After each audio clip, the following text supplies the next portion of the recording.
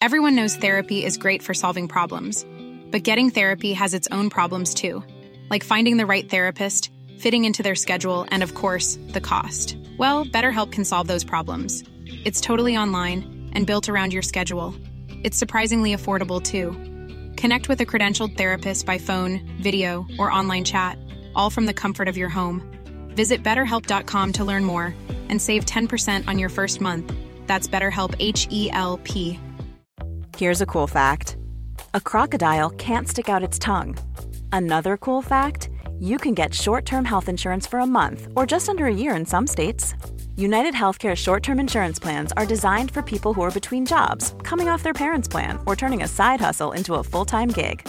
Underwritten by Golden Rule Insurance Company, they offer flexible, budget-friendly coverage with access to a nationwide network of doctors and hospitals. Get more cool facts about United Healthcare short-term plans at uh1.com. Hello everyone, it is the Uncensored Match Build-Up Show here on Redmen TV YouTube. I am Paul Machin, Ross Chanley and Chris Pajak join me in the studio. Counting down. Wow, what a madness appears. Liverpool Man United, Old Trafford, Sunday, 4:30 kickoff. Sunday? Flipping Sunday. Yeah, look, we'll dive into it. We've got plenty of things to talk about, least of all the fact that we support, a brilliant football club. It's always nice to have a good old chat about that. But Ross, Liverpool United, huge. Can't work out whether I'm mentally over Tuesday's game yet and whether I'm prepared for this one to put myself through the ringer again. It was quite nice last night watching the game that was end to end. I wasn't emotionally involved. There wasn't us. There wasn't us, yeah. It's like our sound. Sit back, you don't have to worry about any of this. It's fine, it's good. But yeah, always a huge game. Record's not great there, but we've done all right so far this season. Well, unbeaten in 21, make it 22. To expand on your point, our record isn't not great there. We've won 5 of the last 22 league games. So in this century, we've won since the 21st century happened. We've won 5 league games at Old Trafford in total. But we won the last one. Yeah. So that's something, right? I'm very careful about how we talk about this because it matters so much, doesn't it, Chris, these games where I don't like talking down our opposition, and we've had some doesn't matter though, does it? No, it doesn't. But also, again, it's just how we are around big games of football, particularly enemies, and it matters more than normal games. Is that it is we've had a lot of fun this season talking about Manchester United and a lot of fun talking about Ole Gunnar Solskjaer. And we will do. And hopefully we'll have more fun in the future to come. But look, the thing is, they came through a tough one in midweek.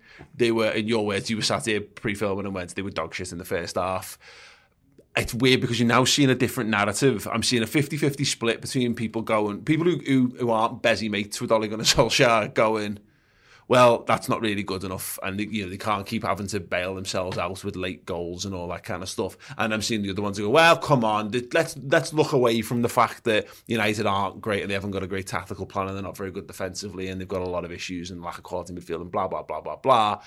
That was a great comeback win. We should be enjoying those moments. I think that's actually a perfectly fine analysis to some extent. They just come down from 2-0 down. They were coming into this game. If they'd lost that game, they'd be ruined by the time we got to this game. I am all about enjoying your wins when you get them. Yeah. I would have gone mental if that was a result for Liverpool where we've come back from 2-0 down at Anfield and won 3-2. I would have. But I would also like to think that I'd recognise that he's not good enough at the same time. Yeah. And they can both go hand in hand. Enjoy the win, enjoy the night, have all the fun in the world, but he's still not good enough for Manchester United. Yeah. And he never probably will be good enough for Manchester United. And that's the difference. And that's why Paul Scholes, and I hate the way they just kept that Paul Scholes last night, because he didn't really have any more to say than his first sort of monologue about it. He doesn't think he's good enough. He doesn't think that the tactics were good enough. And he didn't think the performance was good enough. But they kept on baiting him. And I'm sure that's all that's been spoken about on Twitter, in Manchester United Twitter today, and I'm sure he's got dog's abuse for it, but he's not wrong. If you go against a good side like that, you're likely to get picked off. I actually got a sense of that the other week doing the Gary Neville Overlap show, where I think I never let them double down on this on Monday Night Football. I think he's keen to not throw Ollie under the bus. His logic is, which is kind of noble in some regards, of like, he's staying this season, so it's not even worth talking about. Well, that's great, Gary, but it's also, this is how footy works. So it is your job. You're getting paid. We're paying you a lot of money to speak on that, and that's how it is with Sky subscribers, paying a lot of money for the pundits on there to do the job. Whereas Paul Scholes, in there, you could sense he's just a bit. He's not asked. He hasn't got a media profile to protect, and he is very dry. I don't think he's a particularly great pundit, but I also get in the sense, to Chris' point, him coming out and speaking quite openly about it. That's the cracks are starting to show there. Yeah, but I think he said himself last night. He said, "I know I'll get abuse for this, but here's my opinion." Sorry, I was trying to do that way. He will get it, but I like that honesty. That's what I want as a neutral fan. I know he's a Man United player, a Man United legend, but people want that kind of that honesty. Neville can still say he's tactically inept or he's not good enough, but without saying he wants him sacked. But you can't, when you're associated with Man United, because they've been given it on the high horse about how good football and titles and all that kind of stuff for too long. It's an accumulation of different things. So I think they played like Newcastle, Villa, West Ham, and there's another game in between that, but they haven't been good enough, and they're showing signs. And I tuned into Mark Goldbridge last night. I think it was at half time, and he said, "Why do Manchester United have to be a goal or 2 goals down before they turn up for these games?" And that's where it's like it's the players that are either going against the tactics or they're going, "Oh shit, the fans are on our back, we need to do something." And I was having some conversations yesterday, and everyone's saying the same thing. Man United have been crap for the past 3, 4, 5 weeks. They've brought a look, they've been a moments team, but you can guarantee on Sunday, because it's Liverpool, because it's at Old Trafford, those players that have been shite will turn up. Yeah. But it depends on whether Ole Gunnar Solskjaer decides to put them in a 4-2-4 formation or not. Yeah. I very much doubt that he will. I very much think it's going to be, you're not going to like this Old Trafford, but we're going to play counter-attack at home against Liverpool, and we're going to look to try and get whoever it is, probably Rashford, in behind Trent Alexander-Arnold. He did pick up an injury, didn't he? But I don't know whether he was out or what, like, you know what I mean? But it doesn't matter. Whoever's playing against Trent, that's all they looked for. It was Harry Maguire, it was Luke Shaw, it was ball over the full-back. Atlanta were playing a high line, and that's the way that they've played against us recently. I imagine that's the way that they're going to play again against us. And are we going to be able to deal with that and control the game and win the game? Because it's going to be a raucous United, especially if there's rumours of other stuff going on around the game as well. The idea, by the way, I'm sorry, and I know Liverpool United is the biggest spectacle, so if you're going to make a protest, which is I think what you're referring to, if you're going to do it again, then it is the one with all eyes on Sunday afternoon, Footy Super Sunday, the whole world's watching that game. So I get it, that's still the biggest platform, but I'm sorry, lads, but where have you been?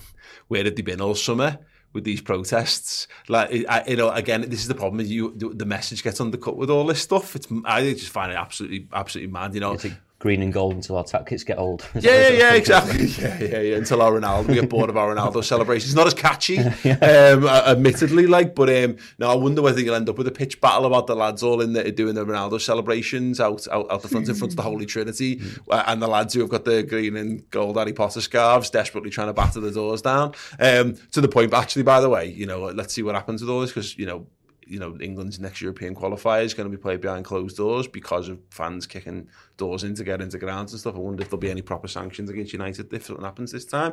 But again, not that I'm opposed to protests, because they should be protesting their owners.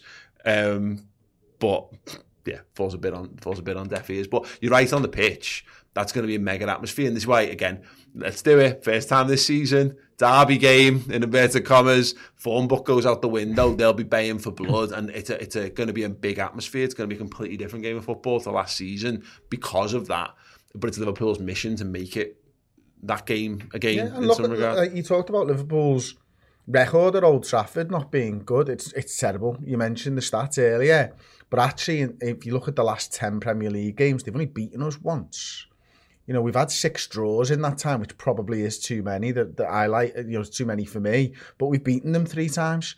So actually on the balance of play, I said it on the Starting 11 show earlier, I'm taking a draw at Old Trafford every season. Mm-hmm. Like, no matter where they are in the league table, because to me, it doesn't matter how good a side they are. They are Manchester United, and that's a tough fixture for Liverpool. Whether it's a tough fixture for City or Tottenham or whatever, it doesn't matter. Arsenal, it's not the same rivalry as Liverpool and Manchester United have. It's like Everton's a tough fixture for us. It's not for 19 other teams in the Premier League, or there's loads of teams that don't think it's a tough fixture because it's just not the same as when Liverpool play Everton. Liverpool Man United is a tough fixture. I'll take a draw now because it means it didn't get beat. Yeah, no. Having said that, though, our away form's pretty decent so far this season. I know you said throw form out the window. Our away form's incredible so far this season. But was it? We scored 3 goals in the past 8, is it? And they're less good at Old Trafford. Their away form's the thing that everyone's been making a stink over in 2021. But that's why I think they'll get to play counter-attacking football. Which is what Ollie wants, because it's what he knows. Mm-hmm. And to be fair, if you were going to pick an approach to play Liverpool at the moment, that's how you would do it. That's how teams are getting joy against us, is by committing men to attack and going, well, we'll trust that we'll hold out, and we just won't stop attacking Liverpool because you kind of might as well. No, not with Harry Maguire at the back. Well, we'll see. We'll see what their availability is like, of course, in due time. But maybe. But also, would anyone have said that Brentford's defence should be absolutely exceptional and all that kind of stuff? You don't know, do you? The point is that Liverpool are still vulnerable. There's very few teams in the world that aren't vulnerable to counter-attack if you're going to commit men to trying to win games of football, which we are, because I think we're equipped to face off against teams who park the bus, because that's how everyone undid us last year. And there haven't been too many teams that have actually done that. You know what I mean? Though the ones certainly that causes problems haven't. Right, we've got a few more. Obviously, we've got loads more things to talk about in this game. But we actually spoke to the aforementioned Mark Goldbridge of the United Stand to get an opposition preview from him. That full thing is streaming on the redmentv.com. But here's a clip from that. If I had to bet, I think he would go with a back four, which he saw last night. So Shaw, Maguire, Lindelof, Wan-Bissaka. I can't imagine he won't pick McTominay and Fred, even though I'd love to imagine it. He's obsessed with these two players, and they are very energetic, but they're not very difficult. The thing is about them is that people think they're not very good at passing, and they're not, but they're also terrible defensively. They don't win many 50-50s, and they definitely don't pick the runners. So if you've got people running from the midfield, they don't pick them up. Rashford will start, Bruno will start, Ronaldo will start. So I suppose the only debate point is if he will go with Greenwood on the right-hand side, which he seems obsessed with doing. But again, I think it plays into Liverpool's hands, because 2 wide forwards who want to score goals, you need a bit of balance there. But I can't see him throwing Sancho into a game like this. So I'd say he'll probably start with the same team. As much as I disagree, I think he will. So no Pogba, and would that be the right call for you? Would you want Pogba in the team? I know he was left on the bench last night. I would want Pogba in the team, because I think it's a failing in coaching that you can't get the best out of Paul Pogba yet. A couple of weeks ago, he's winning the Nations League, and he's in the half-time giving basically a speech, and it's like, whatever anyone thinks about Paul Pogba, he's a fantastic footballer, and we don't get the best out of him. So I appreciate that Pogba in a United shirt hasn't been great at times, but we definitely don't get the best out of him. And I don't think football's for people if they think Scott McTominay should be starting ahead of Paul Pogba. It's just like, I know McTominay will give you an honest desire and passion, but it's a failing in coaching if you've got to go for that over a footballer. And Paul Pogba's a footballer. Amazing, yeah. Mark Goldbridge of the United Stand having a good old chat with Steele, streaming now on redmentv.com. Yeah, talking about failure of coaching of Ole Gunnar Solskjaer. Great, loads of that. I genuinely love Oppo previews with United fans when they're not very good, because I like it almost as much as Liverpool content. Well, it's the 1 week, as you say, when we're not allowed to slate them, so let them do it. That's brilliant. Yeah, exactly. That's it. Go and check that out right now. We've had a bunch of super chats. Trig Josh kicked things off early doors, said, hi guys, when Liverpool beat Man United at Old Trafford, will that be Ole's game over and set coins to continue? Ronald's recommended, Ronaldo's recommended Zidane to the board. Yeah, it could well be that moment for him, Josh. I think Ronaldo's going to become player manager and then take the captain's armband off Maguire and give it to himself. Yeah. I'm telling you, that's the only thing I can see happening. There's one or two things is going to happen.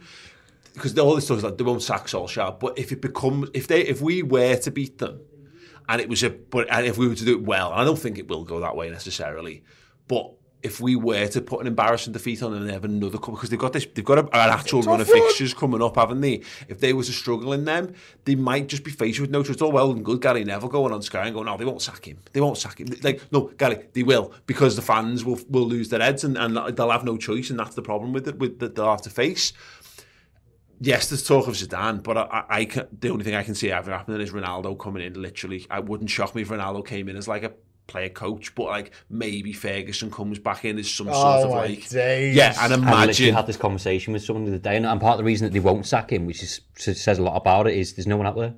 They could keep him because who else is there who's going to go and take the job? Yeah, Zizou, that's it. We got a great comment here from Liam Bento saying nightmare scenario, Solskjaer sacked after losing to Liverpool and United hires Diego Simeone as replacement. It's hard enough playing United without that. Yeah, I mean at least we'd be done with Old Trafford for the season by the end of this weekend. That'd be something. That would terrify me, but they wouldn't sign him because he's not. It's not the United way or whatever it is. Yes, man, is he? Yeah. And also, and at the moment, I'm not sure he would necessarily want to walk out on Atletico at this point. I mean, he did after the game the other night. Well, yeah, he was on Klopp, didn't he? Minge bag. Doesn't shake hands. Yeah, do you not, Diego? Is there why have we not heard of this about Diego Simeone prior to? Yeah, you didn't need to do this and then run off. Yeah. Eva Petterson with 55 knocks. Thank you. Saying, where does Salah rank amongst the Premier League greats, just quickly? Greats. Third. Okay, wow. Really bit specific at the behind Henry and Shearer. Fourth. Are you sure of the one? And Ronaldo, where I was going to go. Yeah, he's top 5. I think in the time, because I don't think it's not been long enough since Aguero leaving for him to find his ranking and where he fits and all that, because I think he still gets. I know he doesn't get forgotten about because I didn't forget about him then. But no. But I think in a general sense, people don't mention him in the same breath as the great ones, which he should do because he's a great goal scorer. I think Salah, if he carries on like he is this season, people will think of him the same way they think of Thierry Henry, because not only does he score the goals, he gets the assists to go with it as well. So yeah, interesting. I just went strikers then, by the way. Yeah. Because otherwise Gerrard's up there, like. Yeah. Liam Bento with 35 Zars. Any particular reason why Madame Tussauds would make Mo Salah look like a Miami Vice villain masquerading as a nightclub owner? That's so true. What have they done? Can anyone answer the question? Because we've been talking about this in the office all day. Salah, if you haven't seen it, check out our Twitter, by the way. Salah's gone in this, like, what? And Instagram. Follow them all. Yeah. Thanks, Ross. And vote for us in awards in future as well. He's got the big collar, the white suit, no shirt on underneath. Someone's made that decision, and it's probably Mo Salah. And I can't fathom what was he offered options? Was he given the option of a Liverpool kit? Was he given the options of like a trackie? And did he just go? Or did he go, no. Scrap it all. Here's this suit that I've bought, and I haven't got the bottle to wear it in real life. So can you put it on my waxwork? I don't know. Like, the no share thing was a bit strange, wasn't it, really, for me? It's just like, it's a bit like Miami Vice meets The Matrix. Yeah. Like, he's been plugged into The Matrix, but he's gone somewhere really nice. Yeah. Rather than a hellhole. Well, I said that was my reading on this can only be, it's like The Matrix where you become the interpretation of yourself. So that's how Salah sees himself. He sees that as being like his best version of Mo And there's Salah. me looking back at my 17-year-old self thinking, that was me, I peaked. You'd have like long sleeve t-shirt underneath a short sleeve t-shirt and undercut. Absolutely, a worker's shirt going on, like, you know what I mean? Yeah, weird. Maybe a bike chain hanging from me combats. David Fern with another super chat. Flying in. Thank you so much, everyone. What was the result the last time out at Old Trafford with Ronaldo in their lineup? I've no idea. I'm presuming he means the 4-1, but I haven't checked that one. Was that the last time? Could well be. Everyone wants to corroborate that. Please do. Jack Richardson, afternoon, lads. How are we? We're good. Did anyone else hear Savage's commentary last night? Oh, it was terrible. Yeah. Me and Ross were talking about it just before we went live, weren't we? 2 words. Viva Ronaldo. Goodbye. Good night. It's 3 at best. Yeah, 4 possibly. If you spell it wrong. Yeah, good night. Look, there's 2 ways of being a commentator, I think, and he's gone, I don't want to be dead boring. So actually, at the beginning of when he was starting to get excited, I'll be honest, I was like, oh, this is a nice change, hearing someone who's genuinely happy to be there.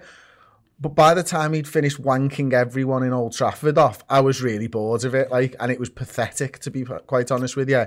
Like, he was brown-nosing Manchester United so much, it was embarrassing. It was like an attempt to try and claw at being Liverpool's famous European nights. Yeah, It's it what really what was. it felt like, and he's not. Yeah. It's not. Nope. It's the group stages, lads. Yeah. Again, it's the group stages. Chill out.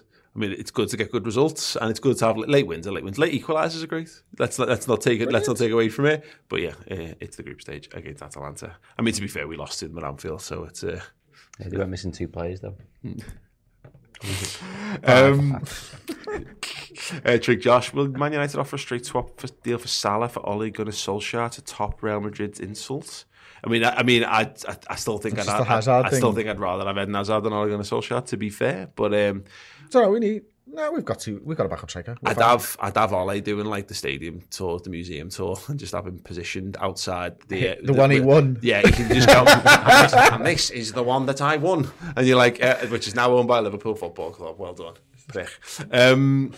Great, right? Yeah, we're going to talk about Liverpool's selection headaches and all that good stuff to come in a few moments. But we have got a trivia question. Liverpool and United drew 1-1 at Old Trafford in their first league meeting of the 21st century. But who scored the goals? Hey everyone, mate here. We've got a fantastic brand new show for you, streaming now on the redmentv.com. It is The Debate Show, a fantastic new addition to our amazing Liverpool lineup on our streaming platform. In this segment from that, you're going to hear us debating if we had to swap 3 of our first team players for 3 of Man United's players, what would we do? What would we do? Listen to this. Right, gun to your head. Someone forces you to trade 3 of Liverpool's starting 11 for 3 of Manchester United's starting 11 for the game at the weekend. And to clarify this, it means that the 3 players that are coming out of your team go straight into their starting 11, and 3 that come out of their starting 11 go straight into our starting 11. And there's an obvious easy way out of this, that you could cheat it by just handing off a load of crap or perceived crap or lesser players from Liverpool's squad and getting good players from United. That's not the case for a number of reasons, because let's say you trade out Nico for Cristiano Ronaldo, you've still got to put Cristiano Ronaldo in your squad, so you're still losing quality from Liverpool's team. I think you can be the arbitrator at this point. Yeah. So it's got to be as fair. My logic on this was almost like pick your starting 11 or pick your 13, 14, 15 from who you'd be made up for them to start at Old Trafford, and you've got to give up 3 of those for this for this game. Can I go first? I'm so sorry. Can I go first? You may. I will swap out Andy Robertson for Luke Shaw. Okay. Because I think they are both very good, and you're not losing too much. And I think Andy Robertson's brilliant, but I'm not terrified of playing against them. Like, there's some Man United players that I just don't want on my team. Like Pogba is not getting touched because he is not playing for the Liverpool team. Like, Klopp would kill him. Yeah. So that can't happen. I think Robertson and Shaw's skill sets are very, very similar-ish. Yeah. I think Robbo's better than him, but I don't think the drop-off is that much. Like, for example, other areas of the pitch, I think there are too big. There are drop-offs that are too big. So in my head, I'm going for lads who are very similar. So I'm going to pitch Robertson for sure as my first answer. I don't know what your thoughts on that.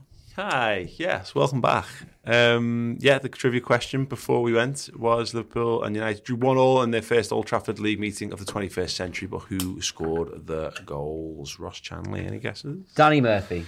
Incorrect. Scored in the next 2. Michael Owen. Nope. Dennis Irwin. Nope. Emil Heskey. Nope. Gerrard. Nope. Gary Mack. Nope. Reset. Nope. No, I don't care. Robbie Fowler. Nope. Physically. Guess at United goal scorer? I did. Dennis Irwin. Anna said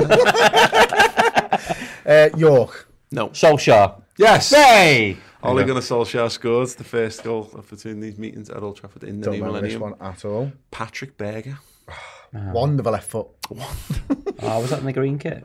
I do not know. Wonderful left. Probably, left possibly, maybe. There you go. Yeah. What's the equivalent of the right footer's wand? It's not. You can't have a wand of a right foot. So what is it? It's a rocket. Is it? What is it? Do you say anything? It's just a very. It's like, yeah. I don't know. It's just a positive left. It's one of the few positive lefty things, isn't it, in the whole world? I've got a wonderful left. Yeah. What is it? There's got to be something that you can say about someone with a good right foot. There's no romanticism about having a good right foot. That's the thing. He's got a foot like a traction engine. There you go. Out of interest, I just thought it was quite funny. Liverpool had 5 subs that day at Old Trafford. I won't even test people on this. Jorgen Nielsen, Rigobert Song, Steve Staunton, Danny Murphy and Michael Owen. Eric Meyer started for Liverpool in that game. Wait. Why are you starting Eric Meyer at Old Trafford? Alongside Titi Kamara. Oh my days. Yeah. Now that is a forward line for the ages. Now, if you'd have told me that was the forward line for that game, I still wouldn't have guessed either of them as the first goal scorer. Definitely not one of them. The thing is, they scored so rarely that you'd remember them scoring. Like we'd have seen that clip a million times if we'd seen them score. I love Titi Kamara. He's the ultimate cult hero. And then there's Divock as well, to be fair. Yeah, the ultimate. Right, okay. Talking of ultimate. So speaking of ultimate, let's say a little bit. We actually got this really interesting thing through from them to find if you want to know how the Liverpool players perform in an ultimate team. The current best performing Liverpool player from all game weeks so far. Shock! It's Mohamed Salah, 127 points. Second is Sadio Mane. Third is Bobby Firmino. Bobby Firmino on 58 points, right? But it comes with the stat that he was the ultimate fan player of the week. He got 41 points last week. He got more than my entire team got. Only by 1 point, but I had him on my bench. Gutted. Yeah, and just one I wanted people to keep an eye out for. So if you're wondering, because you get base, gold, silver cards. The best performing silver cards at the moment, ones to watch out for: Mikel Antonio on 93 points, Timu Puki's on 68, Mason Greenwood obviously ahead of this game, Ismail Assar, Sayed Benrahma, Bobby Firmino, of course. Mad Bobby's only a silver. Decore, don't get him now because he's obviously injured. Mopai, McGinn, and Gabriel Jesus all not. So you can get the ultimate fan gold plus things, but it's interesting there. There's some really, really interesting silver players. I got 3 gold cards last week on my free pack. Nice. Yeah, very nice. How did we do last week? Not very good. I'll tell you now. Chris? I got 40 points. Nice. And what was the big mistake that you made? The one that I just told them about 2 minutes ago. Did you? Yeah. Bobby on the bench. Yeah. Bobby on the bench. I got... What's the other mistake you made? Not using your captain and your golden boot. Oh, yeah. Put them on, ladies and gents. How many points did you get? 40. You still got more than me. 78 I got last week. Well made up with that Sadio Mane. Top 28 points I got for him. Oh, was he captain or something? Yeah. And Vardy, with me golden boot, got 24 points as well. Chelsea got 15. They were my highest scorers, I think, which is more than Mane, who got a goal and a couple of shots on target as well. Different. Yeah, so obviously you can work out the point scoring system in the app, but I always find that quite interesting. Right, let's talk about the match this week then. Do we think there's anything, Chris, to be gleaned from what we did substitution-wise? I hadn't really thought about it, but it was something Neil Jones brought up to me on Journo Insight today, that we subbed the lads on yellow cards very quickly. I hadn't really thought of it that way at the time, because obviously we normally make substitutions based on making sure people are fit and fresh. But his interpretation was, given what Atletico are like when they were down to 10 men in particular, and how they would use the dark arts to their advantage and the crowd, Klopp carefully removed Milner and Trent from the equation. So I don't know whether that, normally we'd be like, well, that might hint at we might see Milner again this weekend. But no, maybe not for me. Trent, I think it's Atletico, it's the dark arts. I don't think we can read too much into the Milner one or the Trent one for that, because I think that's the thing that came into my head as soon as we took him off. As far as, I think you can read something into Curtis Jones not travelling, if you want to read something into Curtis Jones not travelling, because I think it's so important that he's ready, that why disrupt him getting fit? Like that was the big one for me. And whether he's there or not, we won't know, will we? Giving him every possible chance. Giving him the chance to be fit and in the starting 11, I think. I think you can read into the yellow cards in the sense of not for this one, but we're playing Atletico next. I have Milner and Trent available for them. You kill them, you more or less not like the Champions League and you through, and then you've got 2 dead rubber games where if they're suspended, then it's fucking sound because we don't have to play anyway. Yeah, and also, again, just that point of, you could see it with the penalty decision. Like, I know it gets turned over by VAR in the end, but like, the crowd makes that more likely to happen in those situations, and all it takes is one guy holds his face in a random tackle. You're not getting away with the James Milner Man City thing in the one there. But as far as this game goes, I can't see there being major changes for this one, really. Yeah, we'll start. Fabinho's the big one, isn't he? And we've surmised that's just to do with obviously training time and a little bit of fitness after the international break. That maybe we've seen this before, haven't we, Chris? Where we know how important Fabinho is, and Klopp does, and he'll do everything to safeguard him for the big league match at the weekend. Yeah, and that's right, because there's no one like that in our squad. It's one of those positions that I think gets overlooked when people talk about transfers. I mean, I don't know how you sign a backup DM, but because Jordan Henderson can do it, and because James Milner can do it, it's kind of overlooked. But if you measured the drop off from first teamer to the next one in their position, I think right back and DM are potentially, and Salah are the three biggest drop offs with their understudy, as it were, in the squad. Well, we did. Interesting. We did a new show on the on the website this week, the Reds Debate Show, and one of the points was ranking our three most important players, and that it was hard to get it down to three, and Fabinho was one of the ones that ended up becoming quite an important conversation, mainly because recency bias, of course, because it was so tangible how much more control we had over the midfield just by putting him in at half-time against Atletico. And I think that Chris's point's right there, Ross, is for games like this, I mean, no one's making the case for not playing Fabinho, by the way. I can't think anyone would make the case, but this is undoubtedly just a game where he throws in for a number of reasons, but for everything we've sort of hinted at already. I mean, it'd be interesting to see the way Man United set up, because they kind of went like a 4-2-4 yesterday, but I hate him, but I think if he's in your team, you quite like him. It's Bruno Fernandes.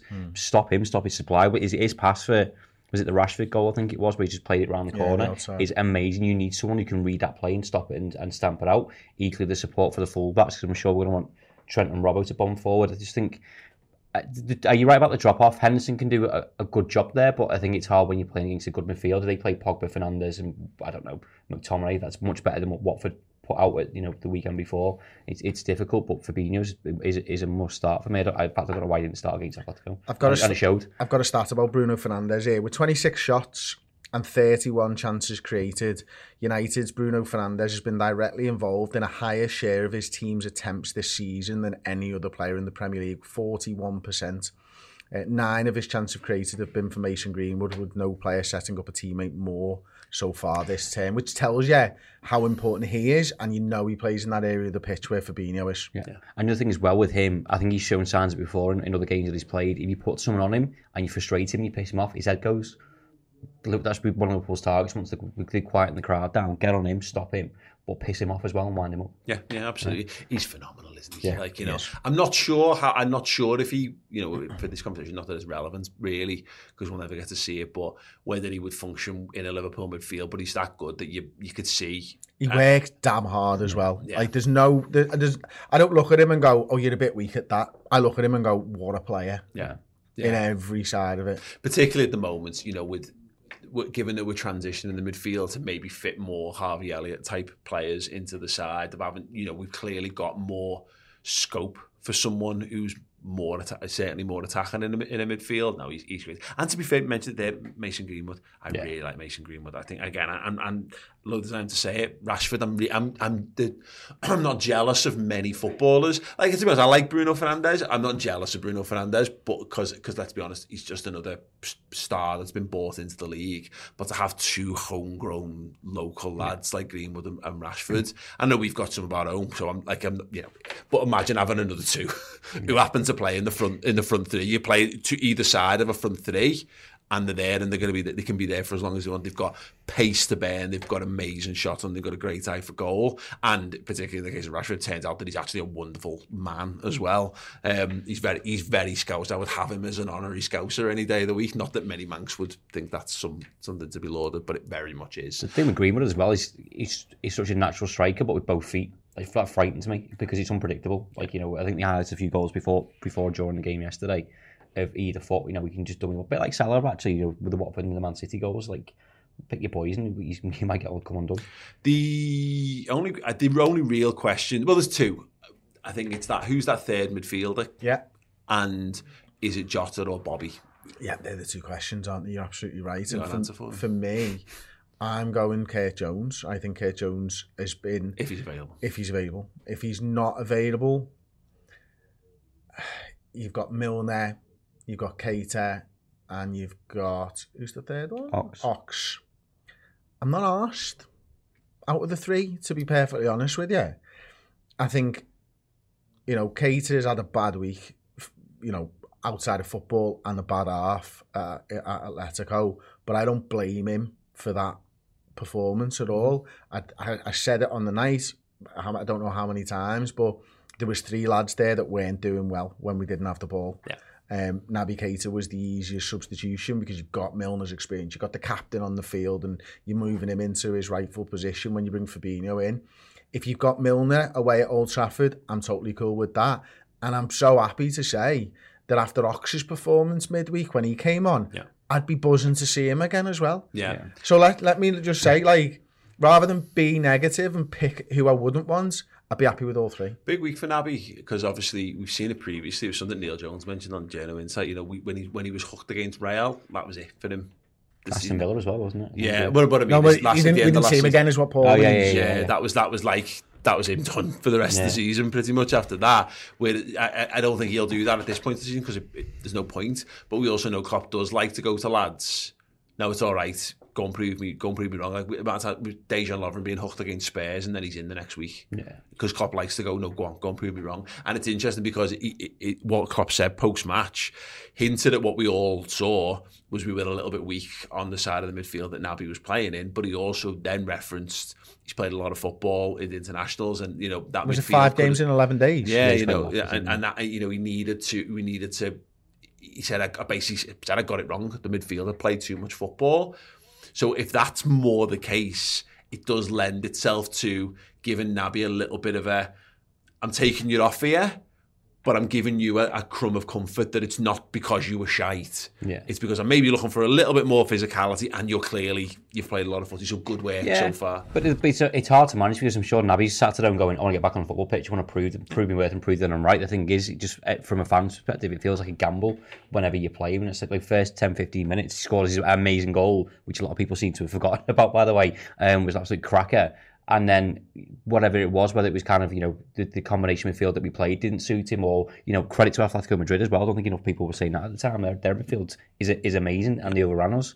I'm the same as Chris. If he started, I've got no concerns at all. No. I don't think. I know you said it's a gamble, but also he'd been himself to kind of want to prove himself, even on like a bigger stage. But it's all down to what the training is. If Kurt Jones has been there all week and he's fine, I know he's staking his claim for his place, then fine. I like Naby in games where we dominate the ball, and I think we might dominate the ball at Old Trafford. Yeah, I think it's a little bit. He has a little bit of a harder time when they're attacking you. It's just that thing of, does Bruno Fernandes can he do what Lamar was doing? Can he do what João Felix is doing? And would you just, is his job, if Naby's on the pitch, is just go and play around Naby Keita? My first thing I'd be doing if I was Jurgen Klopp after the game is going to Jordan Henderson and going to James Milner and go, have a little word with him about professional fouls for me, with you. Yeah. Will you? Because Atletico did it all game against us. I've seen United last night do it with Ronaldo. Yeah. You know, that's the side of the thing where I think players need to step in and go,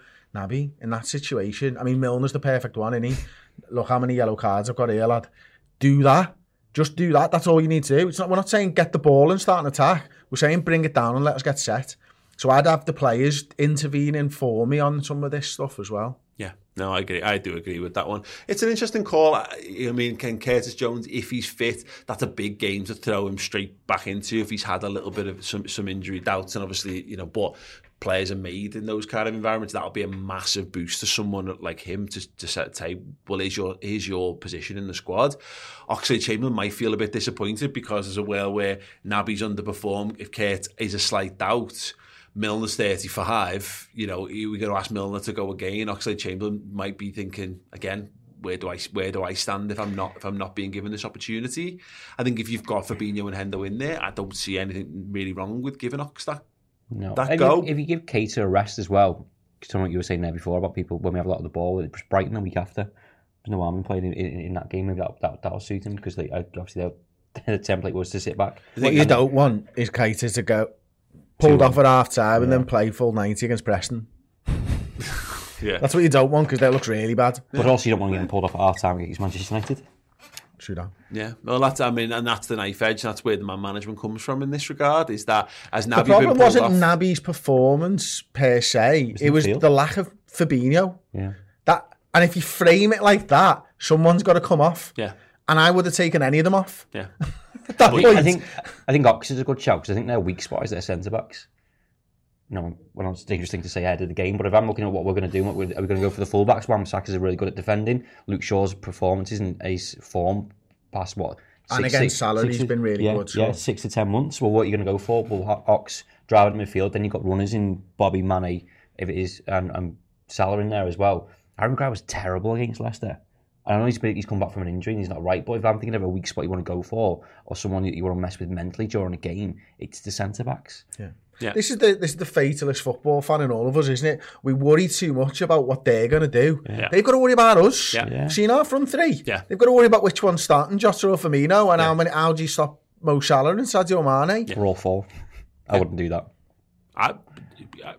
Madder things have happened. That might be the answer to who's the third midfielder, because if he doesn't trust it in Ox and he doesn't trust it in Keita and Jones isn't fit and Milner's overplayed, then he might just go all for and might say, fuck it, we're just going to, you'll counter-attack us, but this is a game, we're just going to go and get one and get done.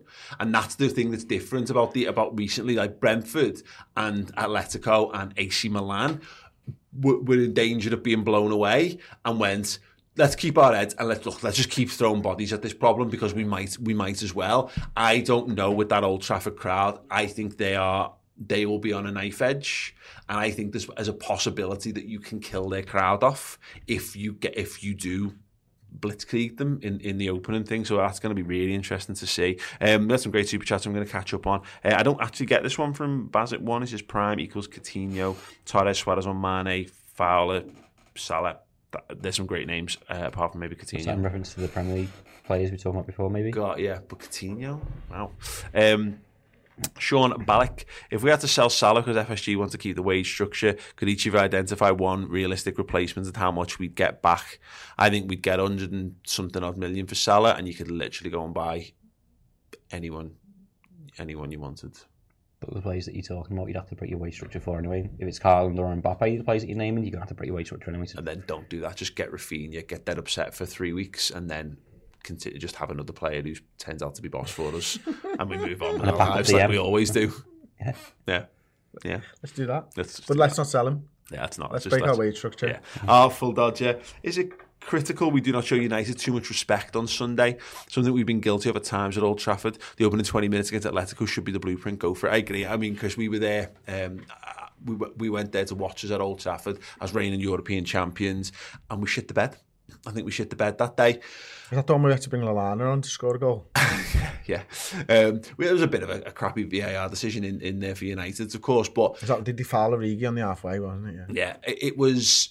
And I'm hoping, and this is funny because I'm going to make a case, and then when we do the derby build-up, I'm going to make the exact opposite case for the same point. That hopefully we've broken the Old Trafford hoodoo a bit by doing it in front of no crowd, and maybe we can take something in there. Because to the point, I don't think United are going to be. I don't think United's style of play is going to be massively different. They will have the crowd, which is a big thing, but I think the crowd can be used. There's more of a chance of us using it to our advantage. But either way, I will make the opposite point on Everton stuff. Right, they've come from behind in midweek, haven't they? Mm-hmm. And they also watched the day before Liverpool get 2 goals, pegged back. All right, we'll go on and win it. If you were in the crowd on Wednesday night for United and Liverpool go ahead, I think it fires them up, Paul. I really do, because I think they want another one of those things. So you're saying don't go ahead? Just gradually beat them down and make them understand that they don't have a chance in the game is what I'm saying. Like, suffocate the game. Go 1-0 up after 25 minutes and don't give them the ball for 10 and make them lose hope.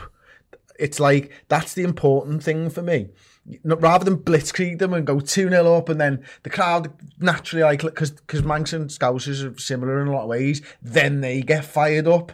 Like, take it away from them. Just beat them down slowly. Can we do that but 3-0? Because I get what you're saying, but me sat at home watching it going, I'm not saying just 1-0. After 25, and then 2 after 50. Okay, sounds. But also 3 after 70. Your personal comfort is completely fucking irrelevant. Just beat United no matter what. I don't give a shit whether you're comfortable, whether we beat Man United. Why is he on a cushion then? We don't win, Manchester, because that seat's too low and we know it. The question is, only we knew somewhere to get these amazing Liverpool seats. Yeah, Province 5. We could have got a third. yeah, we felt a bit cheeky asking for another one and too tight to pay for another one. They are very, very good quality though. But yeah, look, let's have a little look at the Premier League table and how it stands so far going into this one. Man United down in 6th heading into this game. It's mad. I've been saying this all season long. I don't think it'd be funny to sack another United manager. And let's just wait. And if they're steadfast that they're not going to sack Ollie regardless, then let's have a 5-0 win to us. But there's a part of me that just wants him to just be good enough to keep his job. So obviously we win. But it's something where they maybe feel like, oh, another day. I know. I've got the perfect thing. Dodgy VAR decision win to us. Where they go, no, and it was 90th minute as well. It's like, no, we were in the game and that decision was wrong. We get all the thing of a last-minute winner with a Salah penalty. That's where I think the Atalanta game has helped, because if we just beat them, there's more pressure on, but he's just won a game. And it's that thing of, okay, there's another 4 weeks of Ollie in the job. The point that they're at now is that, we're 4 points ahead of them in the table, which is none. It's like, a win for them, and there's a point in it, and all of a sudden they're right in the conversation, right at the top of the table, because we're 8 games into the season. But there's 2 ways it goes, and the eternal optimist, because I've watched more of Liverpool in that position in the table than I've watched them in the position that they're currently in, where what you want to be a title challenge turns into a race for top 4, and it's because when you draw those results out over a course of season, that's how you end up with 25-point gaps to the champions.